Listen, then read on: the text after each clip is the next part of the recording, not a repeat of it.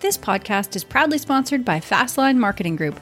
Fastline has been serving farmers and the ag industry for over 40 years and is in the name you can trust. Check out fastline.com for your latest equipment needs and fastlinemarketinggroup.com for their full suite of print and digital marketing capabilities. Fastline Marketing Group, the farmer resource and the marketing partner of choice for the agricultural community. Fastline.com.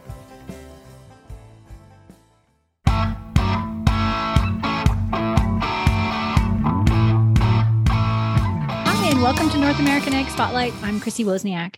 I'm very excited today. I'm talking to a frequent guest of the Glenn Beck Show. That's where I've first heard of him. And he's been engaged in public land policy since he was a teen and worked as a private public land consultant, spent 7 years working in the U.S. Senate as a digital media specialist. He's currently the executive director of Blue Ribbon Coalition, which protects access to millions of acres of public land. From New Harmony, Utah, I'd like to welcome Ben Burr. Welcome, Ben, and thank you so much for your time today. Yeah, thanks for having me, Chrissy. So first of all, tell me a bit about your background and how you became interested in public land policy.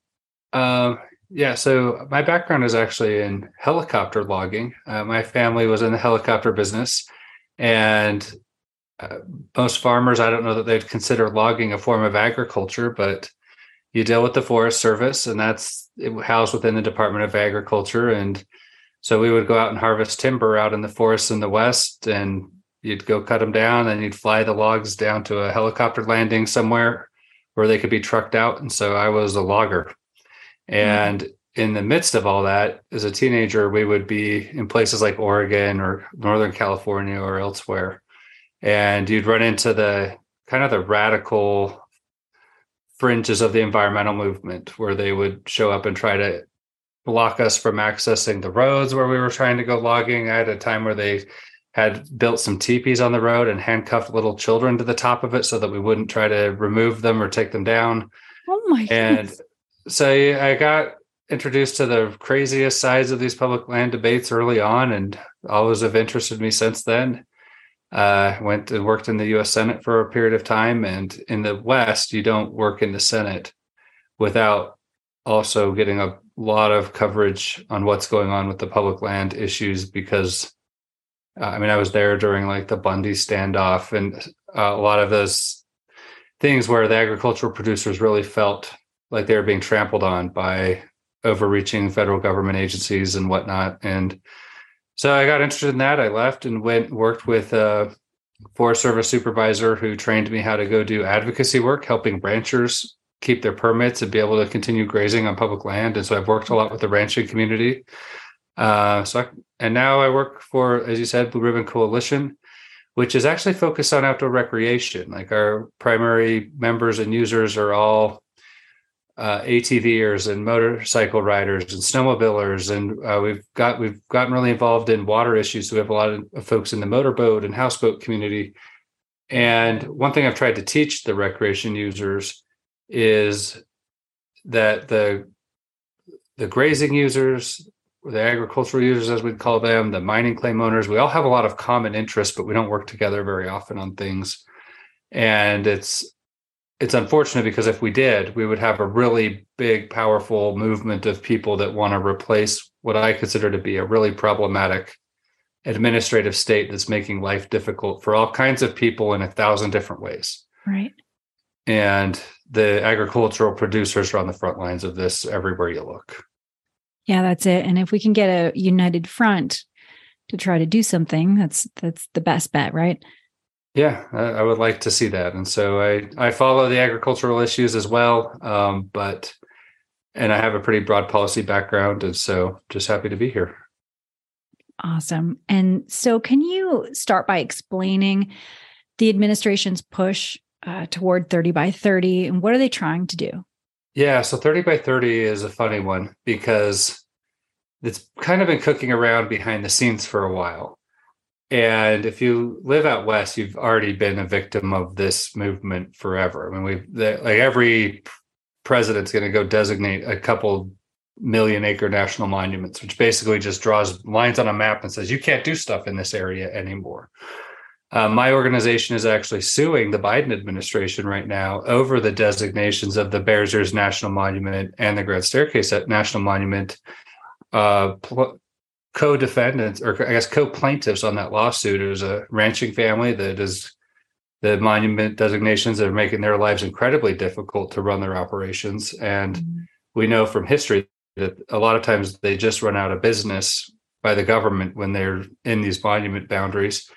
And so although we're kind of coming at that from the recreation angle, we partnered with ranchers. We want to make sure everyone's interests are protected in that. And that whole effort to kind of set aside land to where it can't be used for anything is what has morphed into what we now call the 30 by 30 movement. And that's where the conservation crowd that wants to close off public utilization of our natural resources has designed, it's essentially a marketing campaign. They basically just say, we want to protect 30% of our public or of our lands and waters, not just public, they mean private as well with that by 2030. And so there was an organization called the American Stewards for Liberty that they got turned into like some group that looks at nonprofit organizations for, I don't know what, but they were saying they were doing something wrong because they were out lobbying against 30 by 30. And I'm like, you can't lobby against 30 by 30. There's not a piece of legislation. There's not this is a marketing campaign. It's not even a real policy. And so Biden did an executive order or something that just says, we like the ideas of 30 by 30, and the land agencies and the federal agencies are going to, when they do their plans and their rules and their regulations and things, it needs to be part of 30 by 30. And I'm like, you have no statutory authority for this. There's no basis for this. You just dreamed this up out of nowhere, and you're now acting like the executive branch has some sort of legislative authority, which it doesn't. There's no mandate from Congress, but that doesn't mean they're not using this to justify all kinds of things. Right. And so the way it's being implemented is you don't see some edict come out that says 30 by 30, here's the 30% of Florida that we want that needs to be protected. That's not how it's working. The way it's working is, well, I'm using the Antiquities Act to designate a national monument, and we're counting that as an effort towards 30 by 30. And for those of you that are back east or somewhere that's not where there's a lot of public land, the way this is playing out is you have partners with the administration and the conservation movement. So these will be an organization that might come knocking on your door one day, telling you all the great, amazing things about a conservation easement. And if you will forever put your productive land into a legal straitjacket that can never be used for anything, we'll give you a pittance now and buy it from you. And then they'll take that land, they'll take ownership of it. And then you have programs in the federal government where federal government has a permanent authorization of funding to acquire land from private landholders. And then they'll buy it from these conservation organizations and put it into the federal estate. So I call it land laundering or wilderness laundering. We're taking land out of the private ownership and laundering it into the public estate so that it can't be used for anything. And if you're a farmer and you haven't encountered this in your career, then you're either lucky or you're just not paying attention.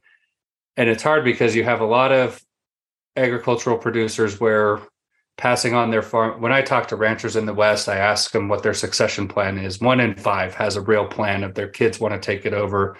4 and 5 have no idea, and they're all getting older. And so when that conservation group comes knocking on your door, throwing maybe $1 million at them, it might look like a lot of money now, but if you blow that up to scale to where this could really be used to take away 30% of our productive land, right, that starts to become, they're selling out the farm of the whole nation one by one, and they all have their own reasons to do it. And I'd never judge somebody's moral decision to do that in that vacuum of their own personal situation. But collectively, this laundering of land out of private production into the public estate, we will look back on it as a huge national mistake. Yeah. And a conservation easement is the only thing more restrictive than a wilderness designation. And so once it's in that easement, I don't think you'll ever see it come back unless there's some sort of revolution that overthrows the current legal codes that govern this country. Right. Wow. And so people should be really cautious about that. And that is part of the 30 by 30 agenda, even if they're not telling you that. I see. And you were on Glenn Beck a few months ago, and you were talking about the Bureau of Land Management land grab in Oregon. And that was shocking, where people have now lost access to their own cabins. How can this even happen? That one's a long story, but just to really, I mean, and I'll tell you, every time I tell that story in a public forum like this, or Glenn Beck or wherever, a dozen people come out of the woodwork with the same story. And so their story is incredibly unique, but at the same time, it's the same story that we've heard over and over again. When your neighbor is the federal government, and people get in fights with neighbors all the time. And if you get in a fight with your neighbor, you either work it out, you go knock on their door and you say, hey, your cows got in my yard, can you build a fence or something? And you work it out. And if it becomes hostile, then you take them to civil court, and the court system fixes the problem at the end of the day. If your neighbor is the federal government, they have the full might and force of the regulatory authority of the government. They most likely will control all the land and the roads and everything surrounding you. And if they decide they want to dispossess you of your property, they have 10,000 different ways they can do it. Wow. But they'll do it, and they'll make your life miserable. They'll make it either impossible to access your land. They'll deny you a grazing permit, because a grazing permit is a property right in the West. It's actually, you own the forage on the public ground.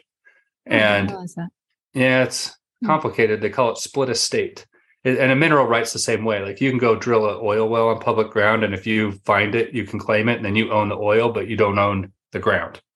I see. And so the grazing is the same way. You own the forage, but not the ground.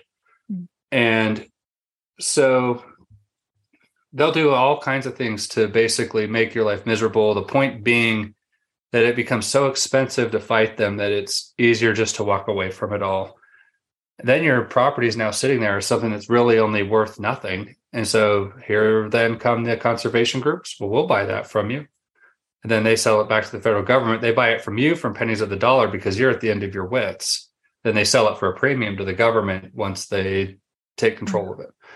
And I don't know if that's how the situation will play out in Oregon, but what's happening there is they're basically not letting them use a road that they've used to access their property since 1906.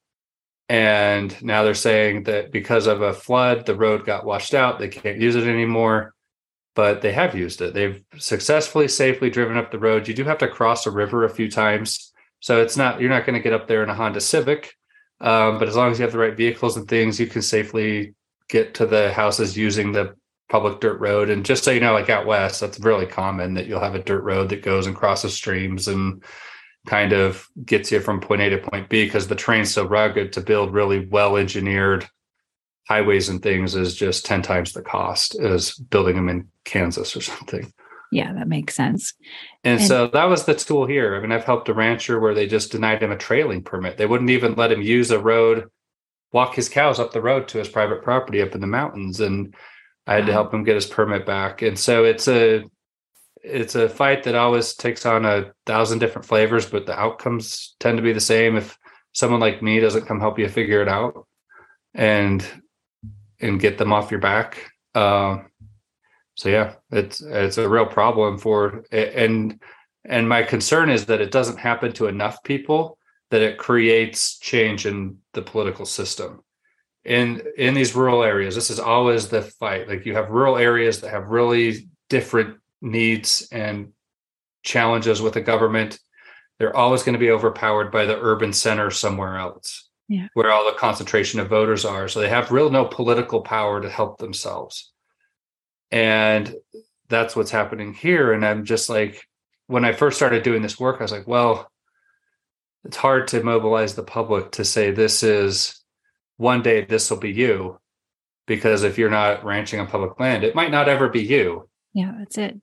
And then COVID happened and it became everybody overnight. And so if you were a business owner that was hurt by the heavy-handed, one-size-fits-all way we reacted to COVID, you now tasted for maybe a few weeks and months, and now that's trickling down into years. What these people have been living with since since statehood or frontiers time. Like this has been a constant problem for these agricultural producers in the West. Right. Yeah. Yeah. And that's a good way to put it too, that if it didn't happen to you before COVID, it probably did in some way infringe on you during COVID, right? So yeah, everybody got a big healthy taste of what the administrative state can be capable of. Yeah. Yeah. And the way it turned neighbors against neighbors. Yeah. And everybody then decided, instead of solving problems as a neighbor to a neighbor, I'm going to weaponize the government to get what I want out of the system now. And you have business owners that are just trying to run an honest business who are turned into a criminal overnight because they're not doing some arbitrary thing like wearing a mask or whatever the virtue signal of the day was. Yeah. And there's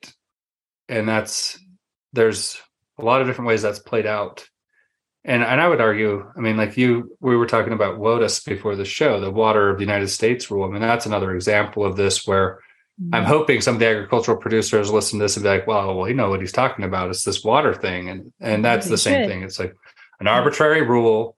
Congress writes this vague law that means nothing. The Supreme Court's probably said 2 or 3 times now, what the EPA aren't interpreting this correctly.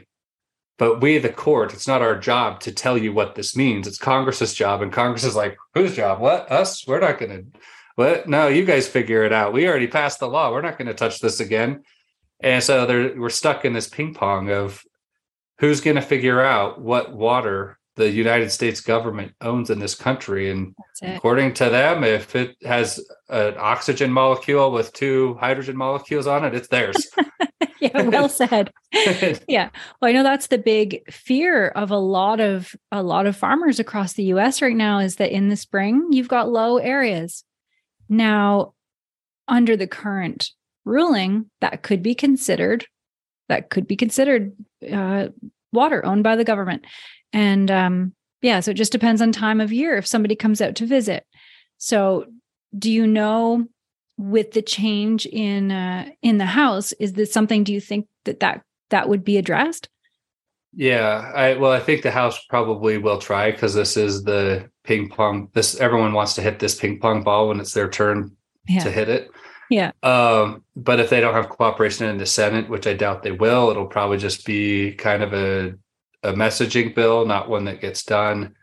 I know that I was in the Senate when Republicans and Trump got elected, and Republicans took over the House and the Senate. And I know there were efforts happening behind the scenes for them to pass what's called the REINS Act, I think it's the idea. I don't remember what it means, but it's one of those fancy acronyms. But what the bill does is if the agencies enact a rule, a regulatory rule, so this isn't a law, this is Congress saying, we're not going to make the law, but we think you guys should come up with it because you're the experts. And so they draft a rule through an administrative rulemaking process.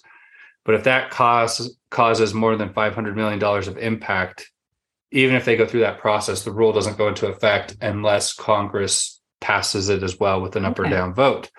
And so it gives our elected representatives a way to say, are we okay with the damage this is going to do to the American economy to have this rule? And so it balances out those competing interests.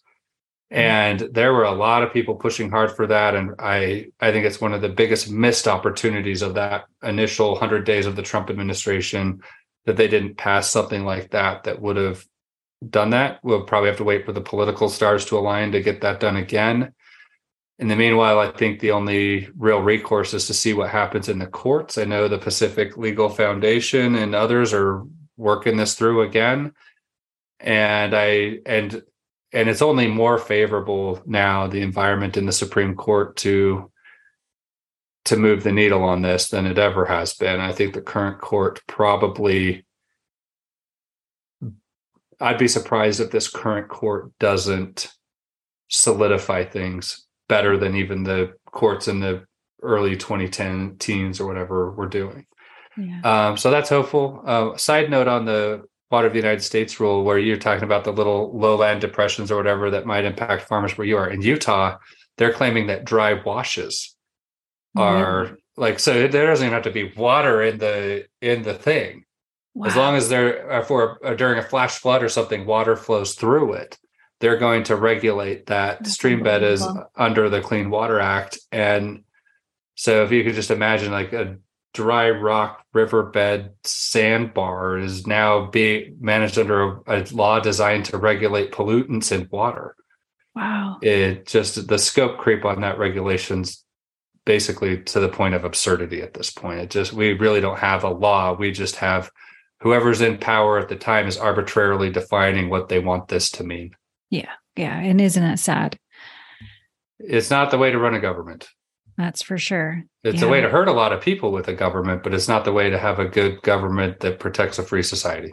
Yeah. Yeah. And the divide is just getting bigger and bigger, like to the average, city-bound consumer. For example, the Endangered Species Act. It sounds like a great idea. Let's save the endangered species. Oh, they love the panda bears. Yeah. But to a producer, it's so much more complicated because these rulings affect how they can conduct business, how they can protect their livestock, how they make profit, rules concerning like the lesser prairie chicken and wolves. It can make it so difficult on farms. What insight do you have on that? Yeah, so I think the Endangered Species Act is not really about species or animals at all. It's about controlling land. It's a land management policy because the teeth of the Endangered Species Act is the designation of habitat, which means setting aside land and water with restrictions with the alleged intent to improve the viability of a species. And it's written to so well to stack the deck in favor of environmental lawyers that it's really just become a cash cow for what I like. The environmentalists like to call the ranchers welfare ranchers because they're out there actually using their property, which is the forage. And because they even have to pay an administrative fee to get their permit, they think that that's the payment. So they're like, oh, they're only paying like $200 a year to graze public land. I'm like, well, they own property. It's like, you have to look at that as more like a property tax, it's not a comparable thing to if you were to go lease a field of forage from a private landowner. That is their field. They own it. They own the actual grass that's growing. Yeah. But they're called welfare ranchers. Well, these are the welfare lawyers where they basically just go sue the government. The government says, oh yeah, we screwed up. You guys can have a settlement. They pay the lawyers with our tax dollars through Equal Access to Justice Act settlements, and they get paid by us to get sued by them over and over and over again. And so anywhere where the biosphere even exists, which is the whole living surface of the planet, they have an opportunity to go find some kind of species that's protected or that has do some sort of study. The scientific standard is paper thin. They call best available science. Wow. Oftentimes that best doesn't mean it's good. And available is really loosely defined because half the time you can't find really any good studies that back up what they're saying. And then they use that really loose, mean nothing standard to say this little thing is whatever, this frog or this bird or this whatever is endangered. And then you can't do anything with that land. So that's the primary tool for controlling what happens on private land. And it's certainly used to control what happens on public land. But farmers and everybody knows this because they've all been in the crosshairs of it. And if you haven't yet, you will. Yeah. And at the end of the day, I also think it's really obsolete. I think the definition of what a species is probably something that this probably sounds like a little unconventional, but we kind of don't know. Like a species is like the two animals can reproduce together and produce offspring. That's one of the signals that you've got a species. And then other than that, it's just kind of like, can we find some definable characteristics that happen consistently? And so it's a really weird classification that almost goes back to like Aristotle. We've been using this same system and now we're in the age when we can read and codify and understand an animal at the level of their DNA.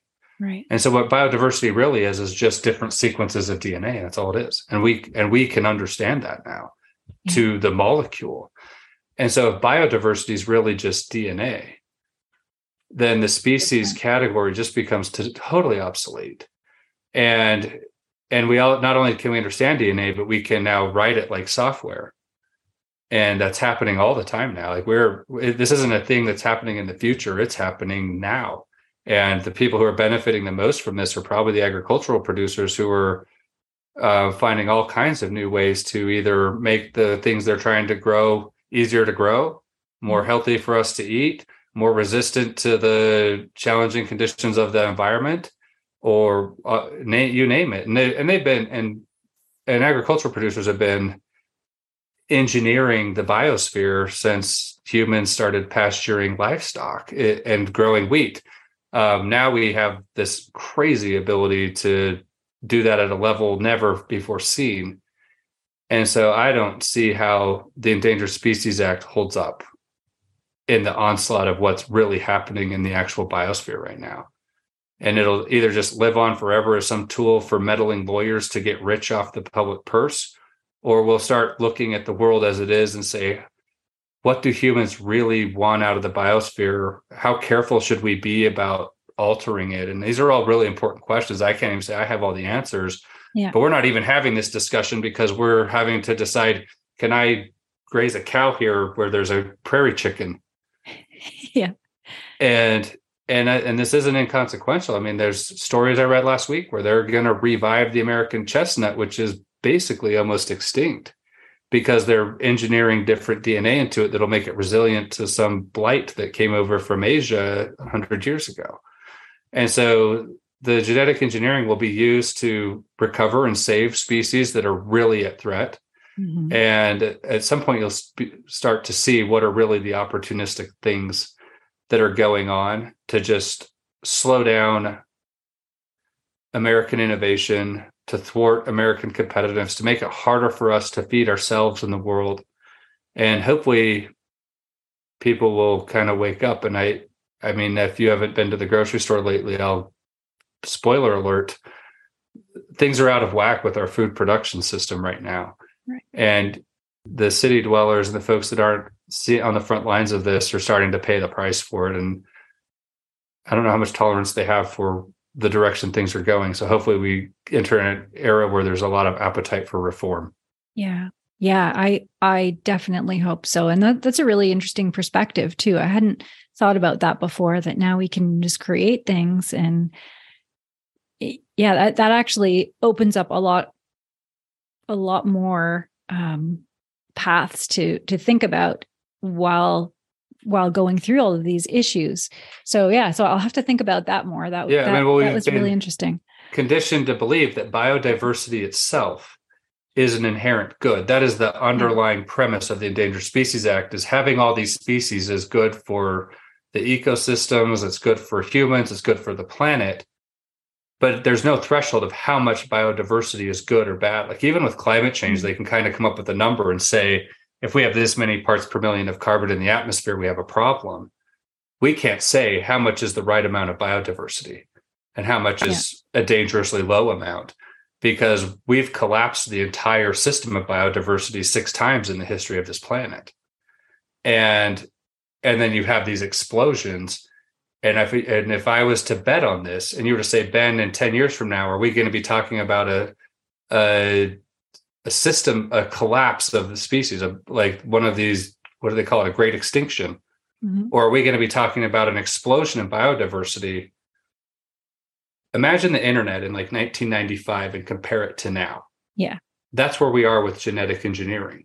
Right. So if we don't like shut that down rigidly with everything we've got, all the incentives are to go and innovate new biodiversity. Mm-hmm. And so you'll probably start to see that the biological record on this planet, starting about the day we could sequence a genome for a few $100s, mm-hmm. became a trajectory of explosion, and it'll explode in our lifetimes. We will see more biodiversity on this planet than there's probably ever been on this planet ever in 10 years. Yeah. If human ingenuity starts engineering new species or new just sequences of DNA that produce things out of the biosphere. Yeah. I don't know. I don't think that's a categorically good thing. I think there's a lot really could go terrible wrong things that could go wrong. So I don't think we should just go like blindly charging towards that future, but we should also be honest about the limitations of something like the Endangered Species Act to really guide us into that future. It's irrelevant now, right, if that's really where we're headed. Yeah. And if we're not talking about that discussion of where we're headed, and no environmentalist is, they all are just hung up on the Endangered Species Act and the pandas and the frogs and the great extinctions and all these things. And it's like, this is the real thing that's going on in the biosphere. And it's going to run away from you. It probably already is. And none of them are even thinking about it because it's such a nice little cash cow for their organizations. Yeah. Yeah. And it gives them so much power. Yeah. And it's the power too. The money's nice, but. Yeah. I think that a lot of the issues we're talking about today, it is power and money. Right. And I know I had read about Lake Mead that they're considering permanently shutting down major marinas and facilities. So do you know what's happening there too? I do. We're on the front lines of that because that's affecting recreation. But we can't solve the recreation challenges at a lake like Lake Mead, and Lake Powell is also as significantly challenged as Lake Mead is, because we have a drought in the West, and you can't live or farm or have cities or whatever in the West if you don't have a way to have a reliable source of water. It just is different. We just don't have as much as you guys have, especially in Florida. Yeah. If you guys want to send some of your water to us, we'll take it. But we did. We had these very forward-thinking engineering folks back in the mid-century of the 20th century that built a mind-boggling infrastructure with these dams and all the canals and the power generation that goes along with it. And they created these reservoirs that make it possible. But in some cases, I mean, with Lake Powell, I mean, let's assume everybody's right. We are in a historic drought. In the tail end of the Obama administration, they put in place plans where they would do what they call experimental flooding to try and recover some fish species that were threatened in the Colorado River. And so that means they were releasing more water out of the dam than normally they would, so that they could recover a fish through something called an experimental flood. And so rationally, you look at that and be like, I'm okay with the idea of an experimental flooding program to save fish. I like fish too. I think I want to live in a world that has these fish in it. Yeah. But if we're all adapting and living to an environment of drought, those fish have also adapted to live in an environment of drought. So we shouldn't be simulating flooding during a time when nature's saying we're in drought. Right. If we get into like a more average area or we're overflowing with water, then that's a great time to simulate the drought. So you kind of see that these politics play out there. Yeah. But that's why they want to shut down the stuff in Lake Mead, is because the water levels are low. They don't know if they can keep extending the boat ramps down to the water. The water levels are dropping a lot. And those are the tough discussions that we're having to have. And so what we've and that's also how water rights work in the West. And that would be like a whole other podcast. But our organization did come up with a plan to where they could stabilize and recover both reservoirs through a graduated series of cutbacks to the users downstream. And that would actually include a lot of agricultural producers. And so they might look at our plan and say, wait, they're trying to cut me off. And my response to them is, that is the last thing I want to do. I can go in my fridge right now and find peas, carrots, and lettuce and whatever that were all grown in these production areas in California that uses this water. So I am your customer. I don't want to cut you off, but the lake level situation is so serious that if we don't start figuring out how to cut back wherever we can, it's not unrealistic that in a year or two, it won't matter what my plan is. It won't matter what anybody's plan is. The Bureau of Reclamation is going to come to you and cut all of you off. And so if I have to choose we have to cut back 30% now and try and fix this, or cut back 100% 2 years from now, one of those is going to collapse the whole industry. The other one's just going to create a lot of pain. And so any innovation, probably, if it's done. And innovation, which is what we're starting to see. So you have like the state of Arizona is ready to spend a few $1 billion to build the biggest desalination plant in the world. And they want to build it on the Sea of Cortez in Mexico because you can't build a desalination plant in California. Yeah. Oh, yeah. Go try it. Gavin Newsom agreed to do it, and he got shut down. Wow. Because the environmental group showed up and said no. Yeah. And so Arizona is trying to work it out with Mexico because Mexico gets cut off all the time with these water allocations. And so if they can create a dedicated source for Mexico to have a more reliable source of water, and Arizona can then make sure Phoenix can continue to exist, they're willing to invest billions of dollars into that. They had plans that are drafted up. They want to build it. The money's there. The technology's there. I mean, we desalinate 26 million acre feet of water a year on this planet. Yeah. Wow. And so we know how to do it. There's cost to it. It's more expensive than getting it out of the stream. But if you don't have enough in the stream, it's an option. There's plenty of water on this planet. It's 70% water on the surface. So we can make the water thing work through engineering. And as long as we can structure in that cost, which will take time and include some system shocks up front, but people are willing to pay it because you're not going to live without water. Right. And you have the Sierra Club come out and say, well, that's a nice plan, but you're going to have to build that water pipeline across a national monument, and that's not allowed. It's a water pipeline. Like, what's it going to hurt? Well, there will be a corridor for that pipeline that will involve heavy construction. And so how are you not going to damage the resources of the monument building that pipeline? It's like, okay, we do need water though, right? Do you guys agree with this? I mean, I don't know. And so that's where now this 30 by 30, this comes around full circle. That's right. Like, it's all intertwined, isn't it? If we're setting off all this land and saying we're not going to use this, something as benign as building a water pipeline so that a city of 5 million people doesn't get cut off from their source of water gets legitimately challenged by a group saying we don't want it. Wow. Because it's going to hurt this desert. And I guarantee if I took you out to this desert, you would just scratch your head and say, really? We can't build a pipeline here? We're hurting something here? And any rational American would probably have that same reaction, but most Americans don't pay attention to this. Yeah. Until they have to only flush their toilet one time a day and they can't water their lawn. And that's what's happening in California. That's what's happening in Arizona and Vegas. Utah is starting to go down that path. And that's what happens when you live somewhere in the West. I'm assuming in California, or in Florida, they've never told you can't water your lawn. I bet you don't even have sprinklers. We do actually. We are in dry season really? Now.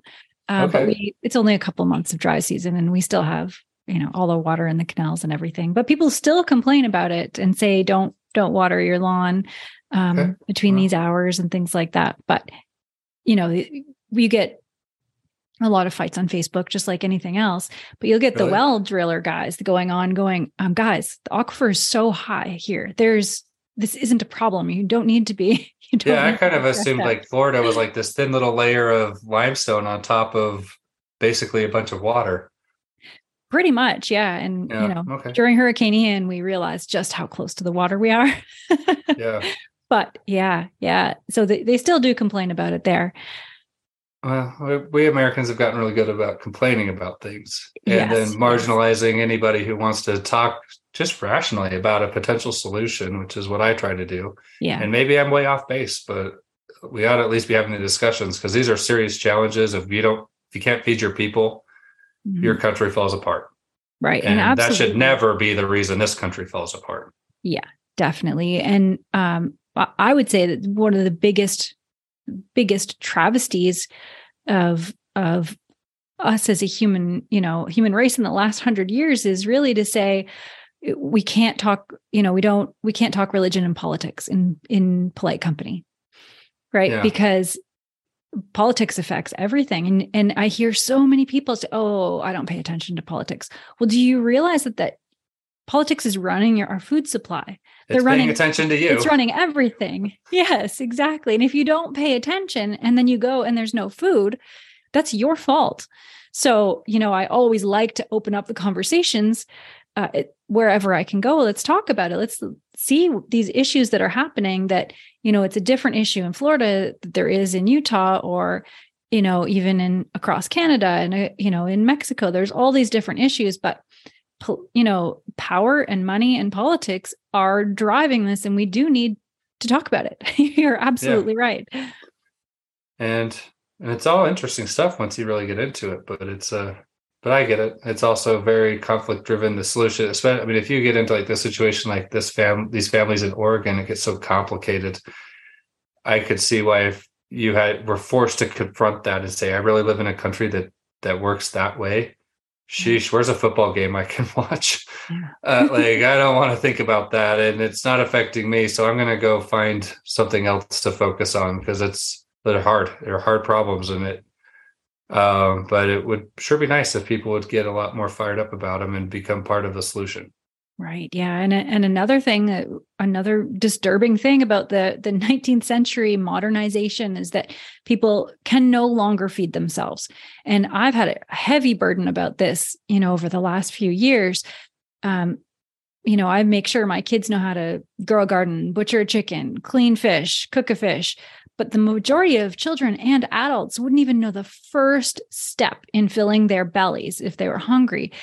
And one ray of hope that I have seen is homesteading becoming more and more popular. And I know that you are also involved in trying your hand at homesteading. So what are you seeing? Yeah, keyword is try. That's the action verb in that sentence.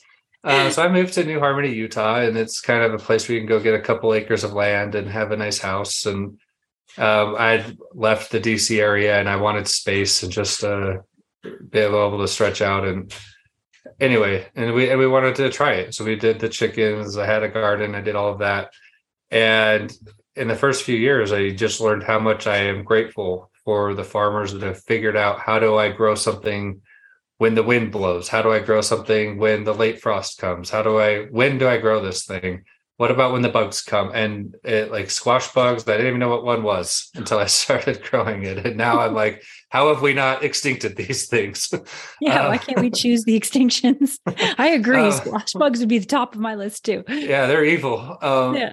And so I have a lot of respect for it. If you were to say, Ben, feed yourself, I could probably get by, actually, because I've learned how to trade services and work and help ranchers. And so I have ranchers that help me. So I have a freezer full of beef, and I've learned to kind of make that go and feed my family for a long time. So I kind of value that approach to living, where you're closer to the animal. Like that animal is in my freezer because I helped it live.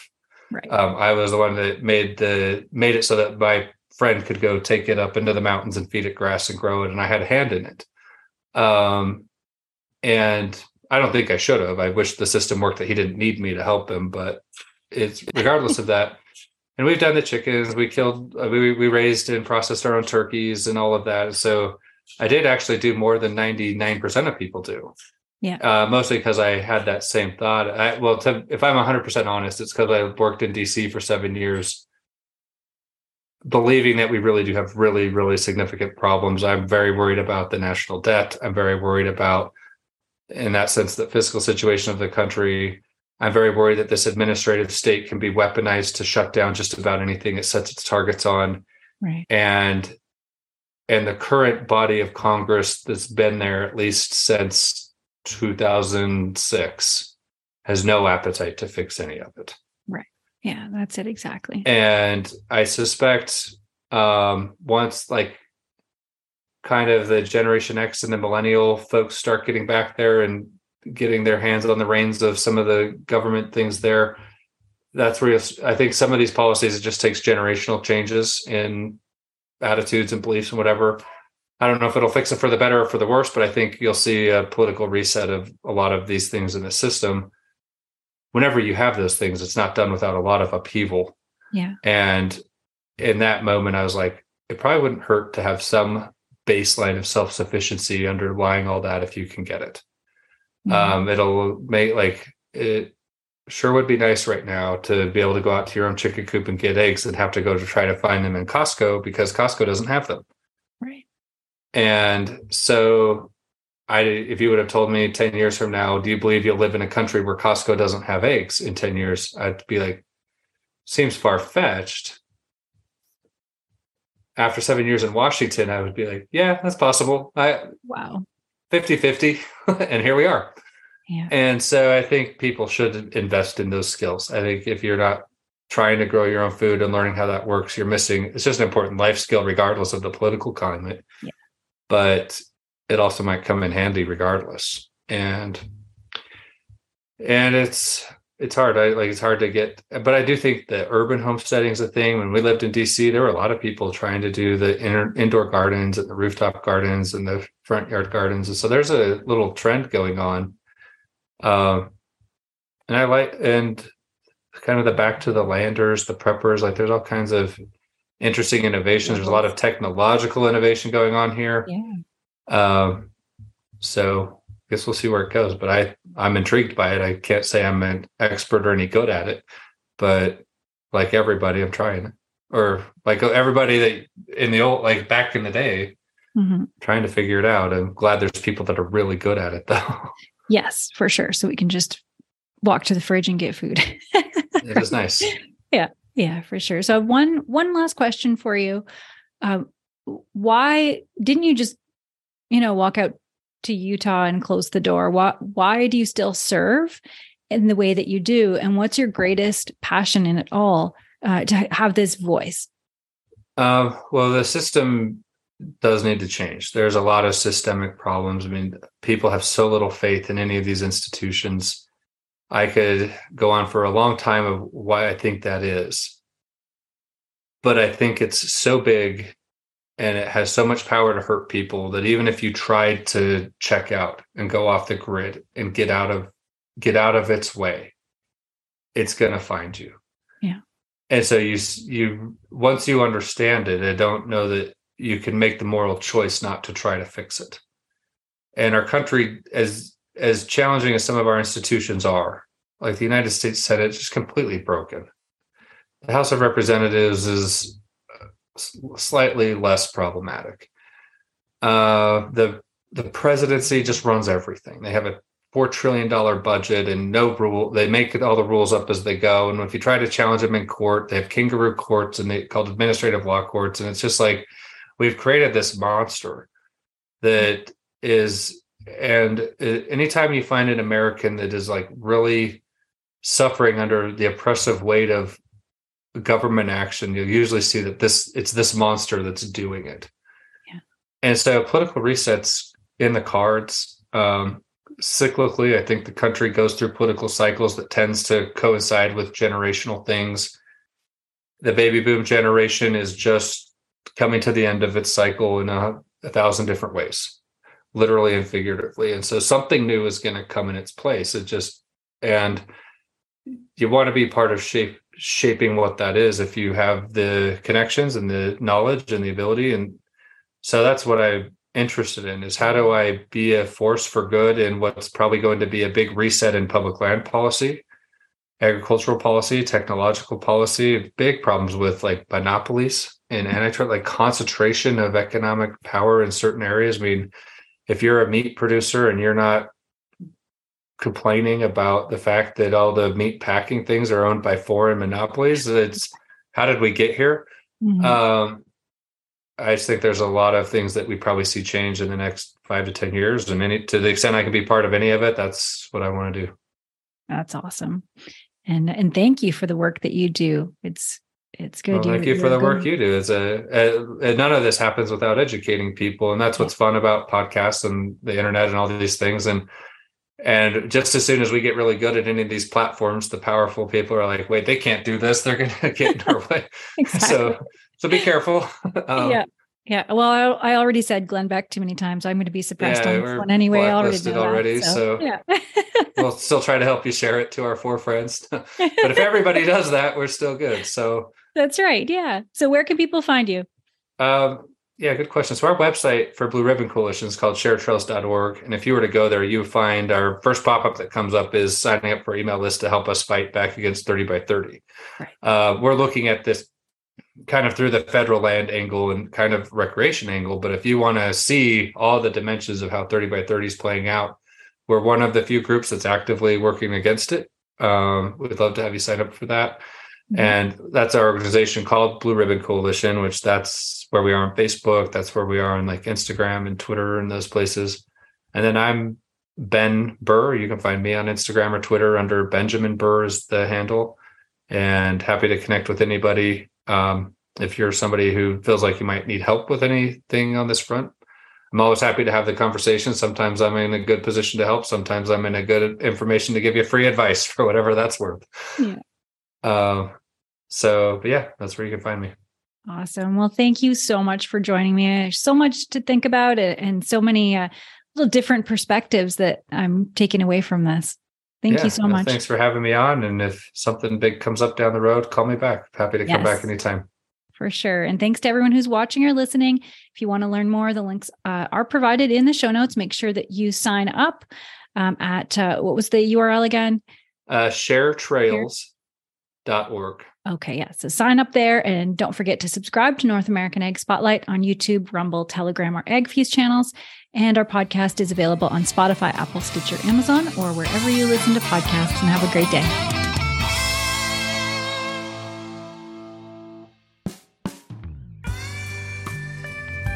Our newest podcast by North American Egg is called What Color is Your Tractor? The stories behind the egg brands you love and the egg brands you love to hate. Hosted by me, Chrissy Wozniak.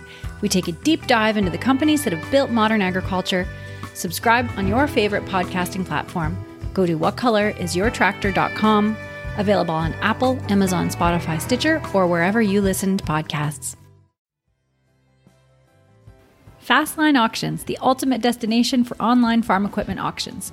Looking to list equipment? Fastline Auctions knows farmers, and farmers have trusted Fastline for their equipment needs for over 45 years. With unmatched digital reach and direct-to-farmer catalogs, they can find the right buyer for your equipment. Not to mention, they have the industry's lowest commission rates. And if you're looking for equipment to buy, you can bid with confidence. No buyer premiums, no reserves, just integrity. Fastline Auctions, your trusted platform for hassle-free, cost-effective farm equipment auctions. Visit fastline.com for more information. You can join us for a tour of the Fastline Auctions platform July 13th at 6:30 p.m. To register for this webinar, go to northamericanegg.com/fastline-webinar. That's northamericanegg.com/fastline-webinar to register now.